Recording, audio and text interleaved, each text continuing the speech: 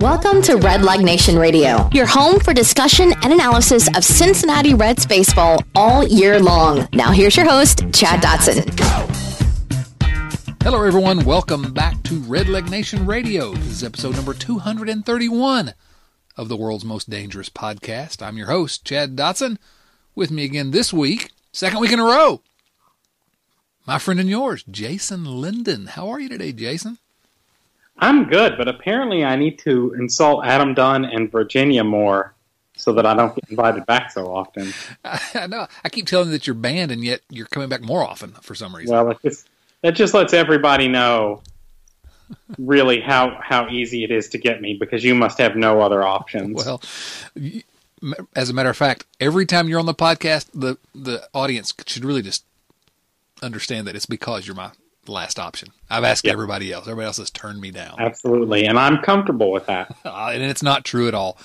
I'm going to give a quick plug here, Jason. Do you mind if I give a quick plug?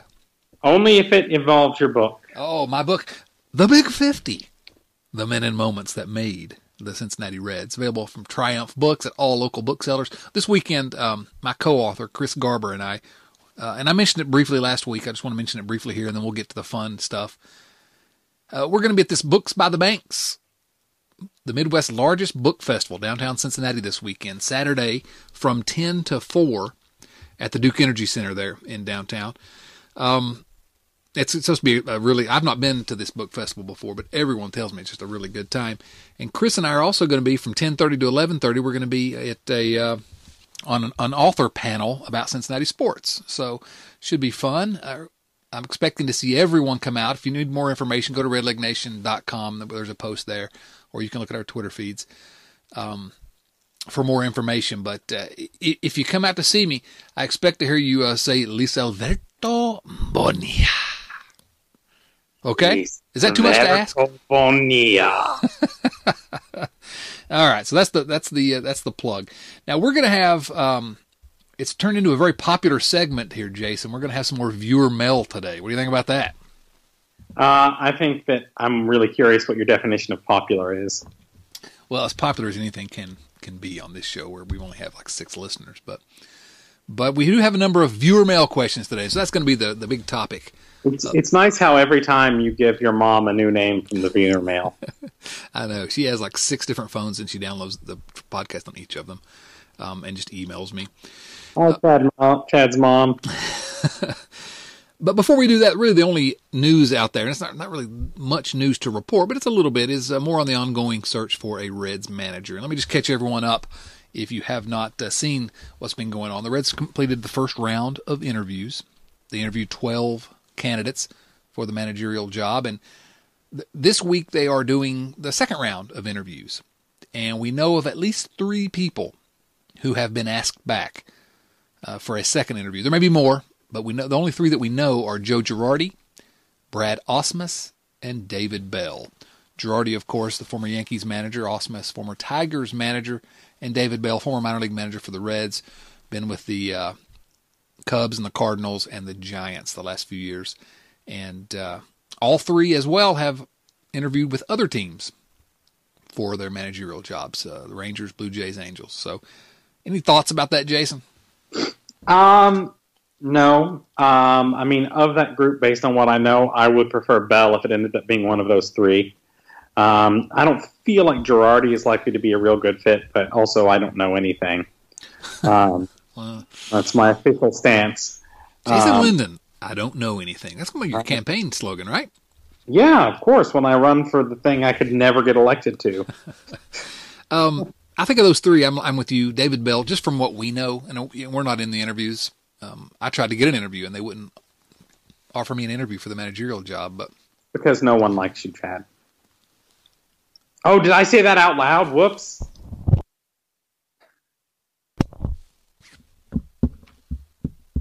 Jason, I mean, I'm really just not feeling the love. You got quiet over there for a second. I thought I genuinely hurt you for just a moment there. I had to take a moment because a single tear was streaming down my cheek. You're supposed to be impenetrable, Chad. I know, right?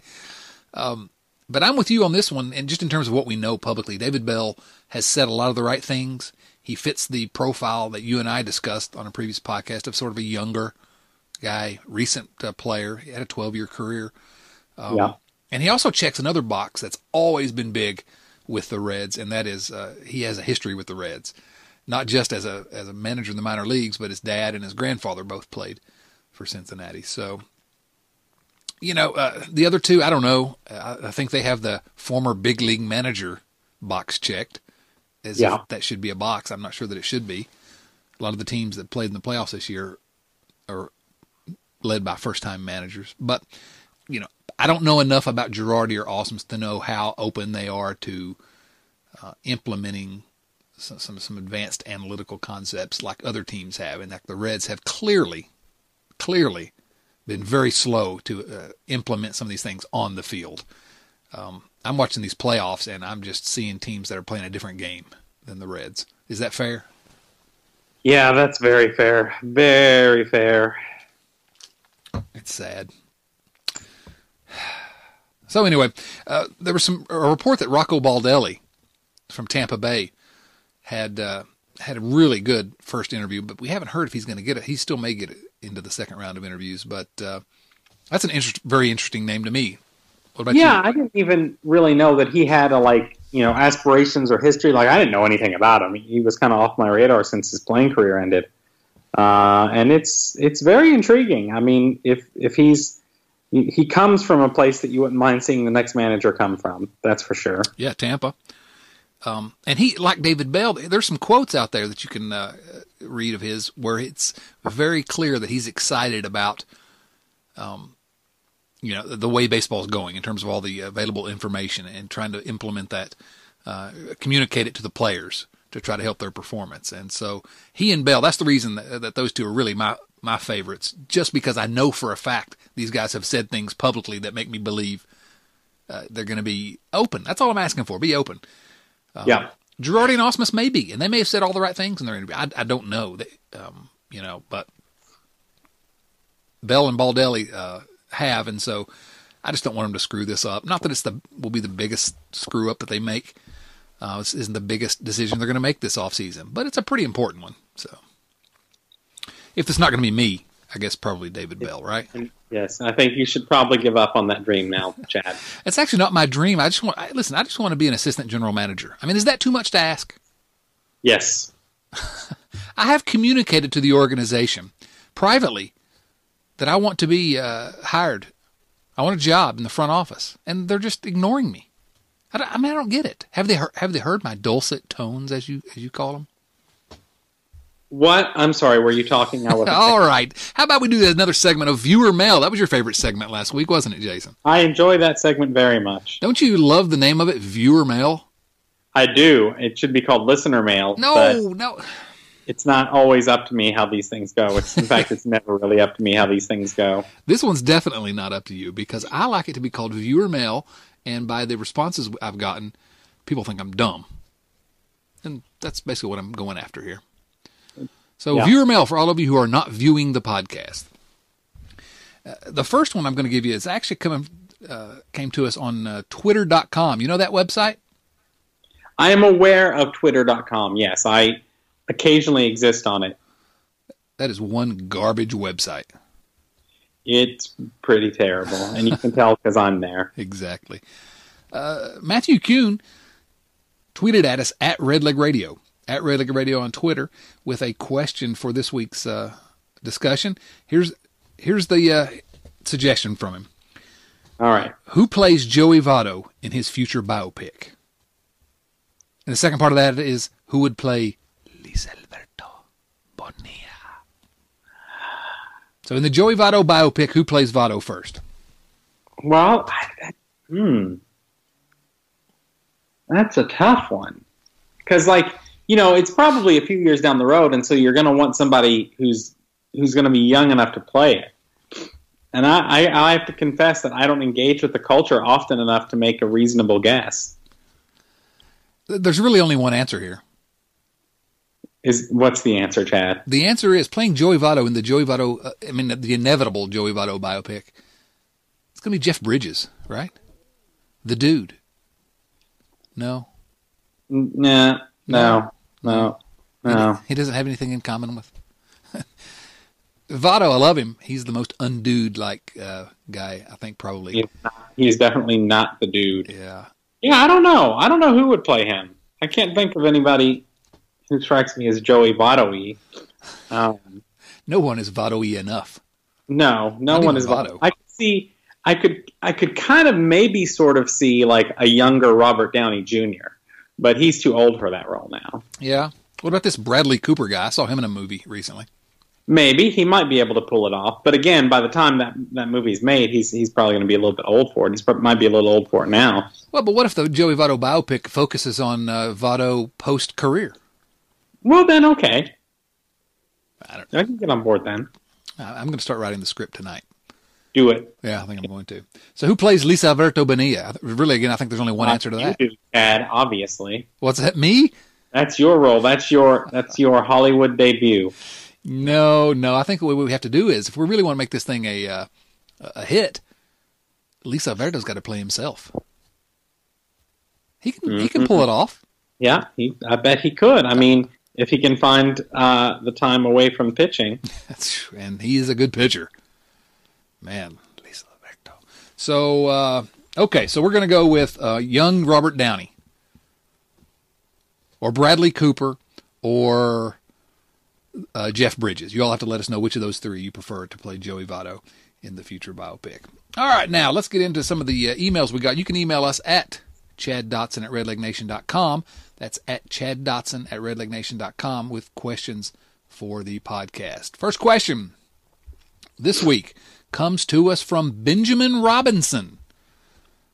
Benjamin. Benji. What's that? Benji? Benji. I don't know if he goes by Benji, but he does now. I'm going to say Ben. Actually, I'm going to say Benjamin because that's how he... Man, that's a long name. Benjamin Robinson. It's almost as long as Chadwick Ulysses Dotson. Oh, almost. All right. Good evening, longtime listener/viewer. See? Huh? Viewer? Yeah, still nothing. There's nothing to see here, literally. Benjamin knows what he's talking about. I'm already skeptical about Benji here. I'm watching the National League Championship Series, and as I'm sure you've noticed by now, a lot of the teams left in contention have the ability to reach into their bullpen to get 5 or 6 strong innings and close out a tight game. Given this display of bullpen magic, what do you think about the current state of the Reds' bullpen? This year, the emergence of Amir Garrett, along with solid contributions of Jared Hughes and David Hernandez, helped the unit improve over 2017, where the likes of Asher Wojciechowski and Bronson Arroyo overworked the bullpen. So the question really is, does the Reds' bullpen have what it takes to be elite? And if not, what needs to happen to help them improve? Thank you for your question, Benjamin, one of our favorite viewers here of Red Leg Nation Radio. Let's talk about Amir Garrett first of all. Okay. As part of the bullpen, because I know you're a fan of Amir Garrett, and you've seen Amir Garrett at his best in Louisville. Can he be one of these shutdown type guys like Benjamin's talking about? Yeah, I think so. I mean, I think what we've seen from Amir is that he's mostly is a very good pitcher. I think he's someone we enjoy seeing in sort of crucial moments. So I guess there were some questions about how many times through the lineup can he go. But really, I mean, if you can get through the lineup once with his stuff, then I think you're okay. Yeah, get through the lineup once. That's 3 innings. 5 or 6 innings. I don't know the Reds have anyone in the bullpen that can do 5 or 6 innings, like you're talking about here. But I think in terms of being a shutdown reliever, obviously Raisel Iglesias is that guy. Go ahead. Iglesias, I was looking at his numbers, and his peripheral numbers were really not that great this year. They were not. His home runs were way up. Yeah, in a way that I was like, his fielding independent pitching was .423 this year, which was far and away the highest mark in his major league career. Mm-hmm. Reds should have traded him. Should have traded everybody. They should have traded me. Well, dare to dream. Yeah. Man, what if you got traded to like the Astros? You were an Astros podcaster. No, I like that Altuve kid. I got some other issues with that organization, though. Oh, that's true. Let's not say the Astros. Let's go with how about even the Brewers? It's a fun team to be around right now.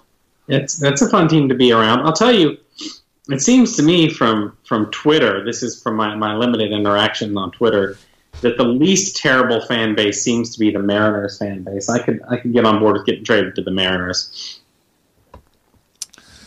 Yeah, but they don't win a lot. I mean, they had a pretty good season this year, but at least they're polite. Well, there you go. But I think that's a little bit of an anomaly from Rizal to circle back around there. He gave up I think it was the long ball mostly was the big difference in his numbers. Yeah, you're right. Yeah. And so if he gets back to being the guy he was, he's a shutdown guy. Amir Garrett, I absolutely think could be. But the Reds don't have a Josh Hader. I think, I think what it comes down to, and I'd have to go look back at the numbers for all the various teams and things to say this, but I think that what the Reds haven't had is the option to not severely overwork their relief pitchers. Mm-hmm. And I think that's kind of come around to bite them some. I feel like we've seen the last several years the bullpen come out of the gate great, and then sometime after the All-Star break, they kind of just start to run out of gas. Yeah. So, and I would guess that those other teams are maybe not pushing their relievers in quite the same way. They're able to use them in a more deliberate fashion during the season because their starting pitching is not such a disaster that they're bringing guys in the fifth inning every single day. Yeah, well, I wonder with the way baseball's going whether or not if you can get a 5-inning starter, you're happy with that. Yeah, I do too. But it's interesting to see what the approach is going to be with how pitching staffs are handled for the next few years. I feel like in the last about year and a half, we've seen a really serious shift in pitcher usage. And it makes it difficult to really kind of predict what kind of a bullpen the Reds have because things are changing. I mean, I think they have an adequate bullpen as it stands. I think that they should be on the lookout if they can add someone to the bullpen in the offseason. And I think that there's a decent chance that the bullpen will be improved just because we can get rid of guys like Wandy Peralta and maybe some of these guys that are not cutting it as starters. Cody Reed perhaps can fill in some of those roles, and I think guys like Reed, certainly think Romano. I still think his stuff plays up in the bullpen. So, and maybe Robert Stevenson if he decides he will quit intentionally walking people. So, grumble sounds. Yeah, let's not grumble about him too much. But I think that the Reds have a chance to have their bullpen is adequate. It's not the disaster it was a couple years ago. And there's a chance that even with just the personnel they have now that it could be better. But, of course, again, hope is not a strategy. And I'm afraid the Reds are going to just sort of hope that some of those young guys can improve it. So, anyway, anything else you want to say about the bullpen, Jason? No, just that, I do think the Reds bullpen is maybe stronger than some other people do just because of the way it's had to be managed the last couple of years. And also relief pitchers are fickle things, and you never know what you're going to get from one year to the next. And that's a great point. That's a great point. The Reds could have the best bullpen in the league next year because that's the way relief pitchers are. Yeah. Or they could be the worst. I mean, it's just really a strange job, and very few pitchers have been able to do what even Iglesias has done, which has been relatively effective for several years. You don't see that in very many bullpens. So I wouldn't mind seeing him stretch out Iglesias more, assuming he gets back to being the Iglesias he was, and be able to get 3-4 innings out of him occasionally, and Garrett as well. But we'll have to see. It's going to be really interesting to watch. It will be interesting is a good way to describe it. Yeah, something to watch, and I don't know, just like with everything else with this team, who knows? So thanks for the question, Benjamin. Appreciate that. Next question. Let's see here. Let's go with. How about Jordan Knight? How about Jordan? He seems to be a pretty good guy because he sent us a question. He's listening to the viewer mail segment. Yeah, the listener mail segment. Jason. All right. Jordan's question is also about pitching, but he's more. Let me just read you his question and see what you think about it. During my workout this morning, for some reason, I had the disappointment of Reds pitching on my mind. Yeah, that's not a good workout at all. Get yourself pumped up. Oh, during your workout, you think about how if you try hard, you can be a major league pitcher because, hey,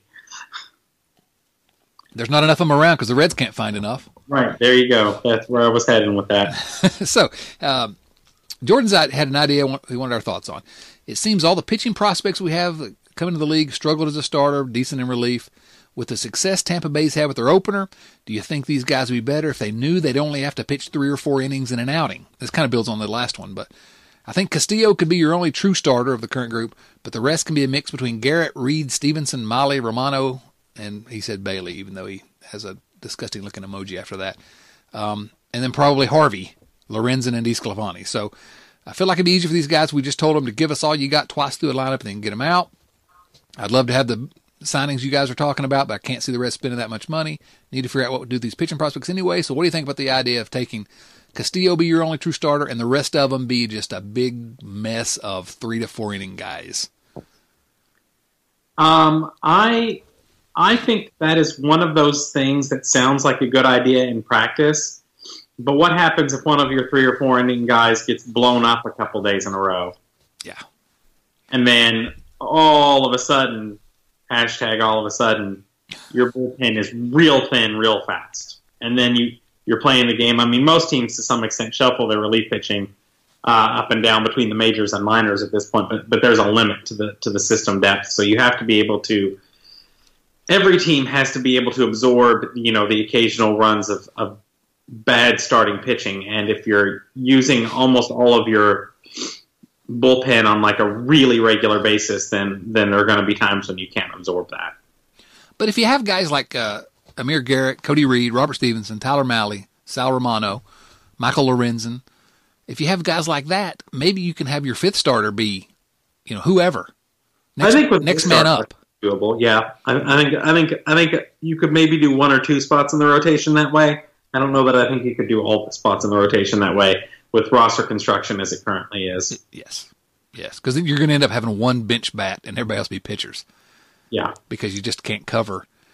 Or you could do like some other teams have been doing, which is you really got the road from Louisville to Cincinnati would be burnt up by cars going back and forth, shuttling relievers back and forth, get a few innings, a night or two, and then let's get another fresh arm up here. I could see that being the case. I think it was the Dodgers that really sort of started this, which is, have a bullpen of 15 guys, and you're just mixing them in and out from AAA to the majors. But of course the Reds don't have enough to get one good bullpen. I like the idea of trying it with one. The Reds go out and get a couple pitchers. You got Castillo and DeSclafani, and then, for that last spot, just, hey, let's mix and match. If you start a guy and he doesn't have it, pull him quickly. Get the next guy in. See if he can go 4 innings. It's easier said than done, I guess, but I'm not sure why other teams can be creative and the Reds can't, Yeah. One of the things I'm kind of waiting for with pitching, and I suppose we'll see if and when this happens, but in baseball, the goalposts or whatever are always moving to some extent, and I'm waiting for a team to come around all of a sudden that has 5 really solid starters who all throw between 85 and about 92, and it's 6 innings every day. Interesting. Because, I feel like there's no value placed on sort of Bronson Arroyo style guys right now, but a starting rotation of 5 Bronson Arroyos would be a lot better than most major league starting rotations right now. Yeah, a league average guy that could get 215 innings. Yeah. It seems to me like that'd be very valuable. And then, once you get that guy out, once he comes out of the game, you can tell the guys in your bullpen to just go out hard as they can. Yeah. Yeah. What's happening with pitching right now really is, I don't know what I think about it, frankly. Yeah, it's really strange. I have really mixed feelings about it also. I'm going to sound like a really old guy sort of yelling at a cloud in my backyard, but you and I have been very clear about sort of agitating for the Reds to be more proactive on the analytics front and implementing more of the research into what we see on the field and the complaining about the Reds being sort of behind the times. But I got to tell you, the new game, I still love this game. It's still the best game around. But I kind of liked it when you had the stud starters trying to get 7 innings, and you had more balls hit in play. And I'm not sure I'm still going to love the game. I'm still going to watch it. I still do love it. But I'm just not sure it's a very good spectator sport right now. Am I overreacting? I don't think you are. I think more balls in play is more interesting, even if they don't necessarily lead to hits. Like, and I kind of include like reducing home runs in that. Like, I think fewer home runs, fewer strikeouts, fewer walks would be good. Like, fewer 3 true outcomes would make the game a more interesting game. And I know that the teams are going towards the most efficient ways to put runs on the board, and I know it all makes sense, but I like home runs, but on the other hand, I don't like it when it means that, strikeouts go through the roof and the balls in play are at a historic low. I don't know. It's one of those things, like, the only sport I really follow is baseball, but I do remember back when the Spurs, were first kind of at the beginning of their long run in basketball, a lot of people complaining about how they were really good, but their style of basketball was really boring to watch.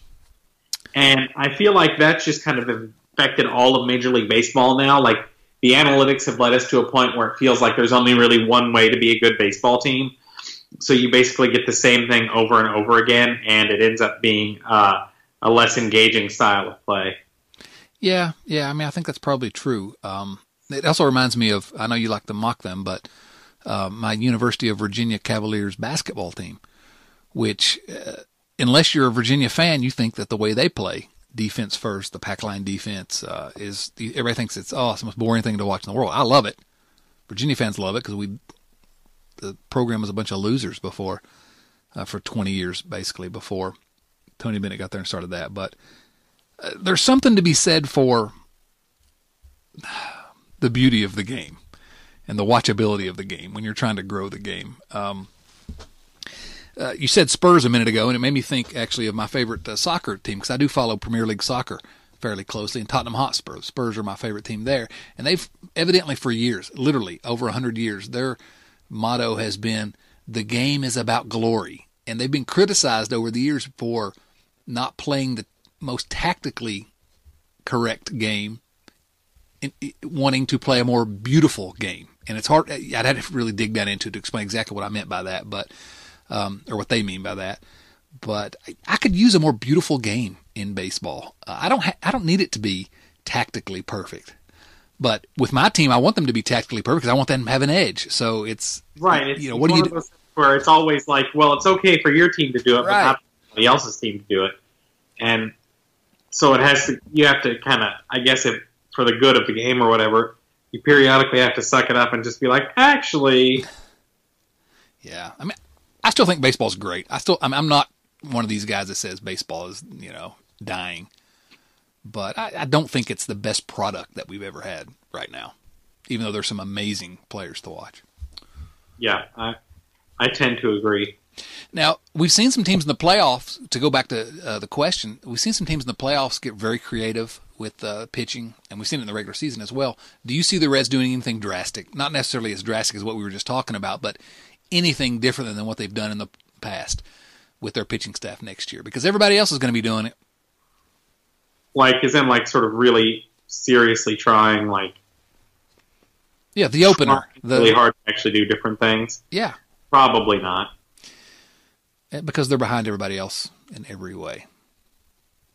I don't know how you can't be open to trying new things when you're losing 90 games a year, Jason. Well, maybe the new thing they're trying is doing everything the old way. Maybe that's the new market inefficiency. Doing things the old way. At some point, maybe the pendulum will swing back. Maybe. I don't know. Anyway, thanks for the question, Jordan Knight. Good question there, and it doesn't make me optimistic about the Reds, but very little does these days. All right, another question here. This is a pretty good one from our guy John Juan, who's been with us the last couple weeks. What's that? Some more listener mail. Some more viewer mail from John. Listener mail, yeah. You're not going to do this, man. The title of this episode is going to be Viewer Mail. Yeah. John's question, in a crazy fictional world, I prefer crazy fictional worlds right now because the current world of baseball is not making me happy with respect to the Reds. But in the crazy fictional world, the Reds give you permission to pick the next Reds manager. Okay? But the question gets better. This is a good one, and I'm looking forward to hearing what you have to say about this.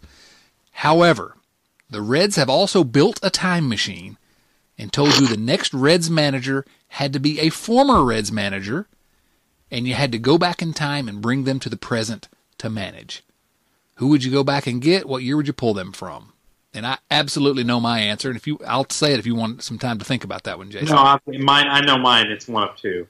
Okay, well, let's hear if you want to go ahead and tell me who you think. It would either be Davey Johnson or Jack McKeon. To me, it is, and everybody expects us to say Sparky Anderson or Lou Piniella. Yeah, let me tell you something. I mean, Sparky Anderson was great, but at bat, Matt could win with that lineup. He was a good manager, but yes, he had a little easier time than Brian Price did. Yeah. Sparky couldn't have won with Brian Price's roster. Not that Sparky was the same as Brian Price. He wasn't. No, but one with Brian with that roster is the point you're making. Right, exactly. To me, no question in my mind, and I've got to sort of base it on guys that I've seen. I could say, Deacon Bill McKechnie, who was a fantastic manager in the 40s. There have been some good managers, but the guy I say is Davey Johnson, the first guy you mentioned. Yeah. I think he's the most underrated manager in baseball history. And I want 1995 Davey Johnson. That's who I want because that guy, he pulled all the strings correctly. He's really probably the only manager in my lifetime. Maybe Piniella because I was a little young and I didn't really know enough to complain about Todd Benzinger starting so much at first base. But Davey Johnson's the one manager in my Reds life that I really just thought this guy is way ahead of the game. So that's me, Davey Johnson. Yeah, I mean, I agree with you. And then the reason I also put Jack McKeon in there is that this is a young team, and 1999 Jack McKeon seemed awfully good at managing young players. Yeah. And I wasn't a huge fan of McKeon. I didn't dislike him either.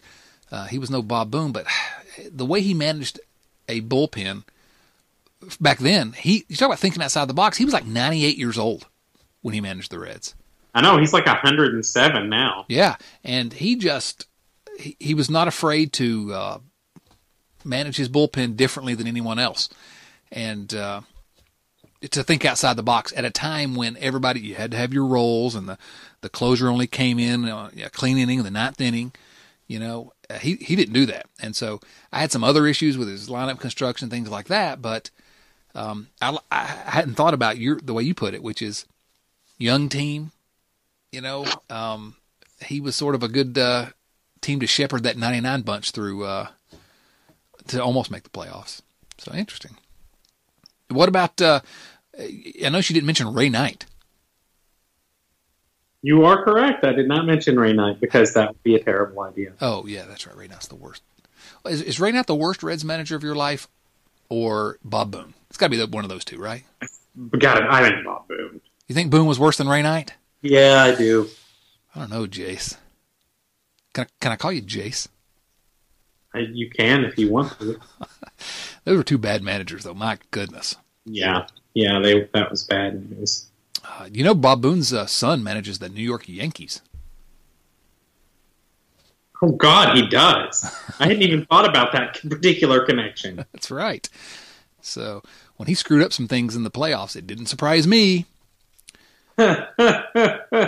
Although Bob Boone never screwed up anything in the playoffs, I'll tell you that right now. No, he never did. That's what we can say about Bob Boone. He never messed up in the playoffs. That's right. Already that. Yeah, I think McKeon I can live with, but to me, Davey Johnson, I think Reds fans don't really understand. I think he really kind of gets short shrift with the Reds. And our chapter in the book, The Big 50, The Men and Moments That Made the Cincinnati Reds, we had to put a chapter about that 95 team in there because I just think it's sort of a forgotten team that came, one step from the World Series.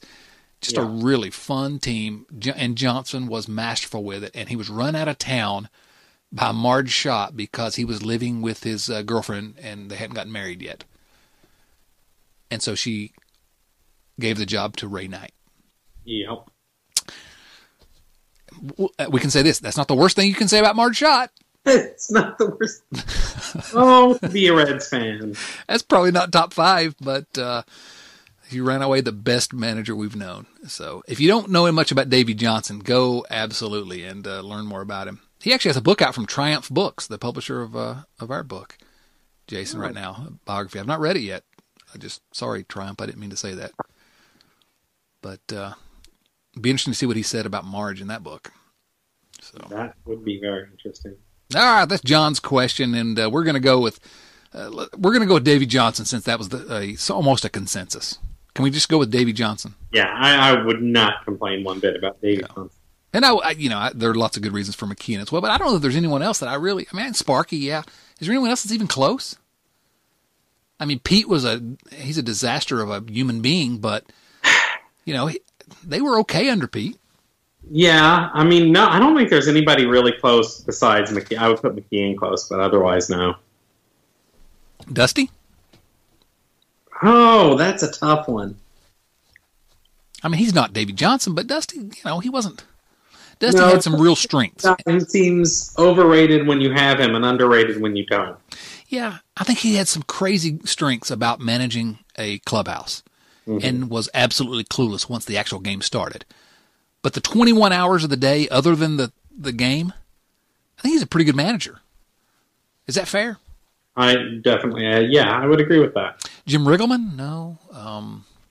Think back who else we had. Dave Miley? No.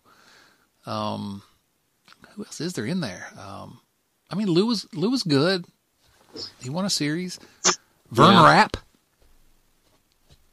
Interim manager Tommy Helms from 1989. Tony Perez got about 3.5 games with the Reds. Tony Perez, 44 games. Tony Perez. I would have been interested to know if Tony Perez could be a manager. Could have, if he'd actually gotten a chance. Maybe not. I don't know, but we'll never know. Yeah, I don't think there's really a whole lot to choose from. You got Sparky, Lou, Davey, McKeon, and I guess maybe Dusty. Although I really didn't like Dusty when he was here, but yeah, that's probably the top 5 of our lifetimes. Yeah, and I mean, this is also, I think, it bears repeating one of the things, which is that manager does not matter nearly as much as player personnel. That's absolutely. And I can't tell you about Sparky as a manager because I never saw him manage. I guess I did with the Tigers when I was little, but I don't remember him with the Reds.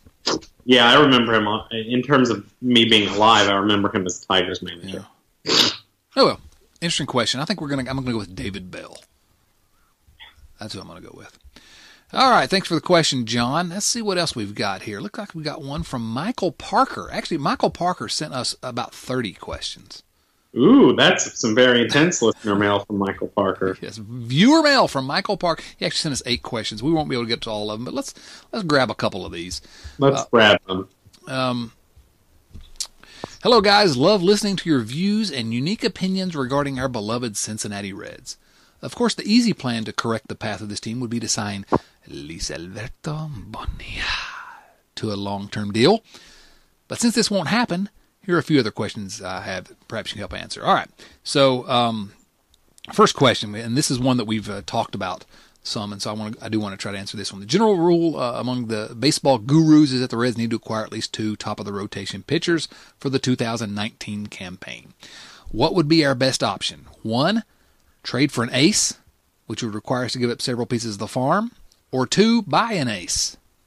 And I bet your answer is exactly what mine is on that one. If it's between those two, you buy the ace. My answer is buy one and trade for the other. Well, yeah, you do both. Right. Ideally. Right. But if it's one or the other, you buy it. Yes. Yeah, there's no question. I mean, give up Bob Castellini's money or give up Taylor Trammell and Hunter Green or something, I mean, I don't think there's any question there if those are your 2 options. But I say do them both. And not necessarily for an ace for both, but you can get 2 good pitchers. Trade for one, buy one, and yay, we're happy when 2019 starts. The related question that he has here, which is one that I want to know your opinion on, because I've argued with some people on Twitter about this one. If we had to trade for an ace, quote unquote, what upper and lower level prospects would you be willing to part with? Which ones are untouchable?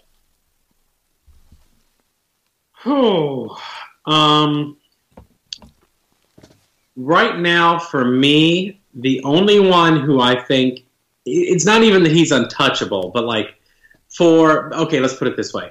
I would trade anybody in the system except Nick Senzel for 2 years of an ace. You need more Senzel, I want more than 2 years. More return, yeah. Yeah. My opinion is no one's untouchable. And that's pretty much what you just said. Yeah. In the right deal, no one's untouchable. I would trade Nick Senzel in the right deal. I would trade Hunter Green, although his value is still pretty high, frankly, at his age. Maybe not what it was when he wasn't injured, because you just don't know how he's going to come back. But I'd deal Jonathan India. Matter of fact, I'd be actively trying to trade, not trying to trade, but actively shopping Jonathan India to see if you could get someone that helps the big league team. Not that I don't think India, who's last year's first round pick, is going to be a player. He very well might be, but he's a big asset right now, and he has a lot of value. Taylor Trammell, I know everybody loves him, and I do too, but he's going to be in single A again next year. Let's trade him. So no one's untouchable.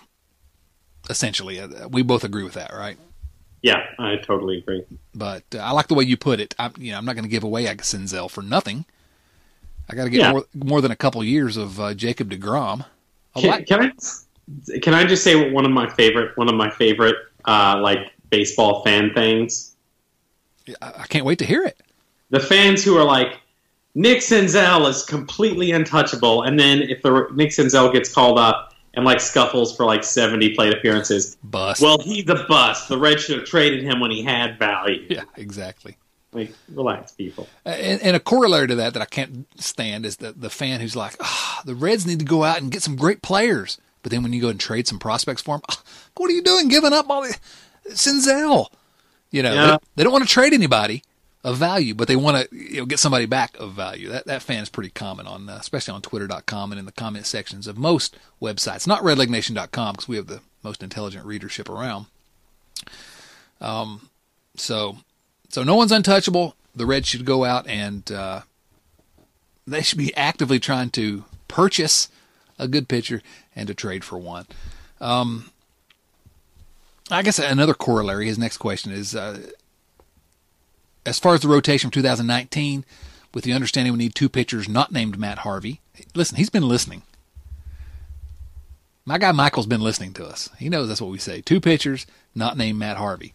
Although I think Harvey's going to be a Red. But I would assume Castillo, Mahle, and Disco would fill out the rotation. That's my preference. What other impactful starting pitchers could you see helping this team in 2019? Do we see the debut of any of this group? Tony Santillan, Vladimir Gutierrez, Jacob Heatherly, Scott Moss, Jose Lopez. So I guess really the question is, are there any other impactful starting pitchers in the organization that you could see helping this team in 2019? My opinion is I think Tony Santillan had an incredible season, dropped his walk rate down low. Our buddy Doug Gray had a great piece on him at The Athletic this week. Santillan he finished the year in Double-A. I don't think Santillan sees the majors next year. I think he would in a different organization. I don't think he sees the majors for the Reds. Other than that, I don't see anyone else in the minors that can really help next year. Is that fair? Yeah, I tend to agree. The one that I feel, I suppose, qualified to comment on is Jose Lopez. I saw him enough this year that I think he's a major league pitcher, but I think he's a relief pitcher. That's exactly what I was going to ask you. I don't think he's a starter, and I'm glad you said that. I think he's a middle reliever. He just doesn't have enough margin for error. If he's got his good stuff, if he's got his good control, he's a very good pitcher.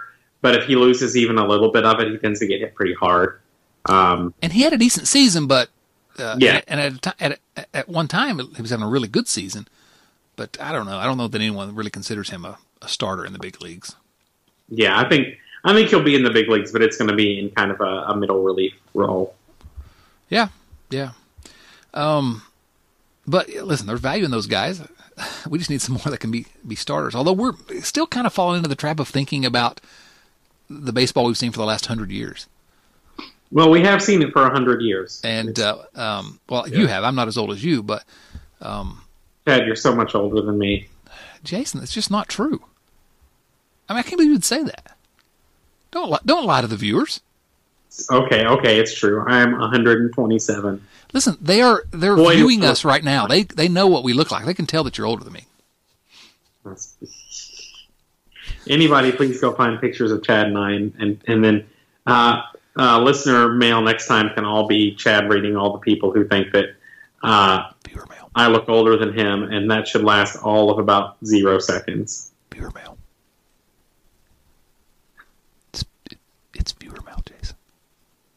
it's viewer mail. My favorite part of the podcast is when I say something dumb and we just hear you grumbling for about 3 or 4 seconds under your breath. That's the best part of the podcast. All right, let's go down to again. We got a bunch of questions here, Michael. Maybe we're not gonna be able to answer all these, but on to Senzel, Nick Senzel. You've seen Nick Senzel play. You've talked to Nick Senzel. I have done both of those things. It's true. Did you talk to Brendan Phillips when he was down in Louisville this year? Didn't get to talk to him, did you? I did not. Okay, well, you can elaborate. If you want. Requested, it was not granted. Let's put it that way and leave it and leave it there. Yes, the request for an interview with Red Leg Nation was not granted. On to Senzel. If he's as good as the baseball guys think he is, why are we spending so much time creating and training for new positions for him? Should the lesser-ranked players find new positions? I'm sure the Blue Jays not looking to create a new position for Vlad Jr. Also, I've heard comps to Houston's Alex Bregman. If Senzel be Bregman, then nobody should be liking his natural position, including Suarez. So if Senzel's as good as he is, why are we moving him somewhere else? That's a enough answer. What's that? Is is that enough yet? Senzel is going to be a good player, possibly a great player. We know we have an all-star third baseman in Eugenio Suarez. That's a proven commodity at this point. Yeah.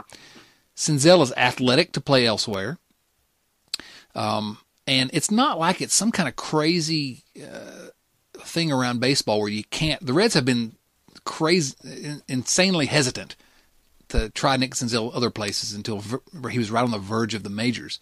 But other teams do it all the time. Mookie Betts was a second baseman. I mean, teams do it all the time. And so I don't think it's a big deal because I think Senzel can handle other positions. He's a third baseman now. I don't think that it's... I don't think he is a third baseman now. Well, but I mean, he's been a third baseman. But I don't think there's a lock that third base is his best position defensively. I mean, he could... Yeah. He could play elsewhere and still be just as valuable. And there you got two positions filled up by possibly elite players. Yeah. I mean, I think, yes, Senzel doesn't play over Suarez because Suarez has done it at the major league level. And Suarez is still very young. And you and I think Senzel's going to be a good player. But sure. But we know Suarez is. Yes, yeah. Yeah, we know Suarez is an all-star caliber player. Suarez is probably going to get some MVP votes this year. Like, he's not going to win, and he shouldn't. But he'll probably be, I would guess he'll be top 10. Yeah. And how do we know that Suarez is an all-star caliber third baseman? Because he literally made the all-star team this year. Yes. And he's still young. So that's why you don't want to move Suarez around. And also Suarez, with his body type, third base is probably the best position for him. Senzel's athletic enough to move. And it's kind of like, do you remember when everybody got grumpy because Joey Votto didn't move to make room for Yonder Alonso? I do remember that. Yeah, that. Exactly. Do you remember that I got grumpy when the Reds wouldn't move Scott Hatteberg to the bench to bring Joey Votto up? God, weren't we all grumpy about that? Scott Hatteberg, and I like Scott Hatteberg. He was a good player. He was in a good movie called Moneyball. You ever heard of that movie? I have heard of that movie. Fine film. Fine film. I think they made a book out of that film. Is that how that worked? They did. They wrote a book based off of it, yes. All right. Let's see if there's one more question we can pick out from Michael, who had a lot of time on his hands, which we appreciate. Thanks for listening or viewing and for asking questions. Let's see if there's one other we can grab before we finish this thing up. Here we go. This is sort of a tough one. What current everyday players, not counting Scooter or Billy, which sort of limits this, but what current everyday players, not counting Scooter or Billy, do you not see on the next good Reds team? Meaning, do we trade Suarez for starting pitch help? Do we move a corner outfielder? Do we trade Iggy? I mean, I think the least likely of the bunch would be Schebler. Yeah. And again, that's not a criticism of Schebler. You and I like Scott Schebler. I put a Scott Schebler bobblehead on my shelf today. I like Scott Schebler. They made a Scott Schebler. I like Scott Schebler too. I think he's just, and I assume you agree with me here. I think that it's just a circumstance where he has like the least margin for error, and it's the easiest to imagine the Reds parting ways with him. Yeah, I think he's a guy that can be a relevant player on a good team. I think he can be a starter on a good team. I think, though, that he's the guy that you probably can upgrade more easily because his window for being a good player at this level probably kind of small. He started late. Yeah, most good teams have a Scott Schebler. Yeah, right. But Scott, they don't tend to stick forever. I mean, you give the Reds an elite starting rotation with the offense they have now. Scott Schebler is going to be a fine player in the playoffs. He's not going to kill you. Yeah. So he's the guy. Scooter, I think, if the next good Reds team is in the next 3 years, Scooter's going to be on the team. Billy may be. I heard a rumor about Billy Hamilton. I'm going to go ahead and mention it. But it's just a rumor. I don't know if it's true. The Reds have traded Billy Hamilton 4 times, and Bob Castellini's nixed it each time. You believe that, Jason? I don't not believe it. I shouldn't be spreading those rumors. I'm sorry. I'm going to have to cut that out of this podcast. So, yeah, Scott Schebler, move him. I don't see Billy, being around. I think Scooter will be around. I don't know if we'll have a good Reds team in the next few years. I think we will. I have I don't believe at all that Scooter's not going to be here for the next at least 3 years. I don't trade Suarez unless I have to, but again, no one is untouchable. He's one of the last guys I'd trade though, because he's a guy that can be here for they got him signed for 7 more years. So, I don't know. It depends on when the next good Reds team is going to be. You and I want to hope that it'll be next year. How much? Here's a question for you, Jason. This is one from me for viewer mail. Going into 2019, and again, we got a full off season for the Reds to make moves, but going into as we are to stand now versus as we were before the 2018 season, are you more optimistic or less optimistic about the Reds' ability to compete next year as you were this year? Less. But wouldn't you think one more year into the rebuild we should be more optimistic? Yeah, you would think, but I don't currently have confidence in the front office to all be on the same page enough to make moves that move the team toward winning. The more things we learn on the record and off the record make me concerned that I think the way you put it in conversation with me is that we have a dysfunctional management team. Yeah. From ownership all the way down. Yep. Oh, goodness. Jason, this was supposed to be a year where we come into 2019 and we're pumped up. Finally, we're going to be competing in 2019. Yeah, that's what was supposed to happen. And it might happen, but... It might. Go get some pitching, guys. Go get some pitching, and then Jason and I will be right back saying crazy things leading into next season. All right. Thanks for the questions, Michael Parker. Really appreciate all of you listening to the podcast and sending us questions for viewer mail to Chad Dotson at redlegnation.com or on Twitter at redlegradio. Just make sure you make it clear that you're sending it to the viewer mail segment. Viewer. Listener mail. Let's be real technical. Listener email. Oh my goodness. Really? Are we going to do this? Oh, it's done. Oh my goodness. English teachers. All right, let's... I heard that teacher comment under there. I heard that under your breath. That's it, mister. 5 pages on the first section of Anna Karenina by next week. I've already got this other essay on Beowulf that's due. Well, tough luck, buddy, unless you want to come back for senior year again next year. Tough luck, buddy. I'm going to have a disaster of a nightmare tonight about having to come back for my senior year.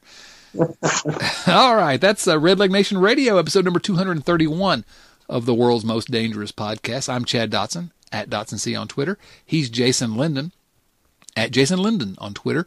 We're at Red Leg Nation, or the podcast's Twitter handle, which is going to be more active going forward, at Red Leg Radio. Go follow us, and we'll have a link to every show that comes open. But, of course, if you subscribe on iTunes or Stitcher or wherever you find your podcasts, you'll get it automatically. And we always ask you to go leave us a review. Every time you leave a 5-star review for us, especially on iTunes, it helps us collect new viewers to the podcast, and we certainly appreciate that. As we always say, if you like us, talk about us. If you don't like us, keep your mouth shut. Any final words of wisdom for us this week, Jason Linden? No, sorry. I tried to muster something. I got nothing. Got nothing. Well, I got one last thing that we need to mention, and probably should have let off the podcast with this, but rest in peace, Wayne Krynchicki. Oh, yeah. You know, Wayne Krynchicki, backup infielder for the Reds in the 80s. He's sort of become a little bit of a punchline on this podcast, only because my first game ever in Riverfront Stadium as an 8-year-old, I wanted nothing more than to see Johnny Bench play, and Bench was a third baseman at that time. And all I'd heard from my family was Johnny Bench this and Johnny Bench that, because the Big Red Machine era had just ended, and this was 83. And so I just wanted to see Johnny Bench in his final season play. My first Reds game, we walk in, and I'm just blown away by how gorgeous Riverfront Stadium is, which shows you that I was 8 years old. And look at they announced the lineup, and Johnny Bench is not playing, but Wayne Krynchicki is playing his place. So I've used Wayne Krynchicki as an avatar for my disappointment with the Reds over the years. And I'm going to have to retire that one, because he had a good career, played 8 years in the big leagues. He was a Hall of Famer from the University of Miami baseball program, and died far too young at age 64. So Wayne Krynchicki, we're putting a thought out for your family, and rest in peace. So for Jason Linden and Wayne Krynchicki, this is Chad Dotson saying so long, everyone.